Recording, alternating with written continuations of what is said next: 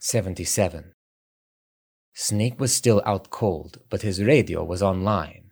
We could hear smaller explosions from the wreck of Metal Gear and the sound of flames greedily sucking up the leaking fuel. Snake showed no signs of coming around. A few minutes later, a sound of footsteps emerged from the general chaos. It was moving towards Snake. There was a faint murmur. "Snake, it's not over yet." It was Liquid's voice. "Snake!"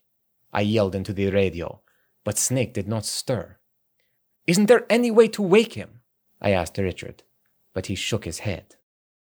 Liquid had reached Snake's side, and to our surprise, picked up Snake's limp body. He started to carry Snake, heading in the direction of Metal Gear's prone form. We listened, helpless, in a tense silence. It was Snake's battle. There was next to nothing we could do.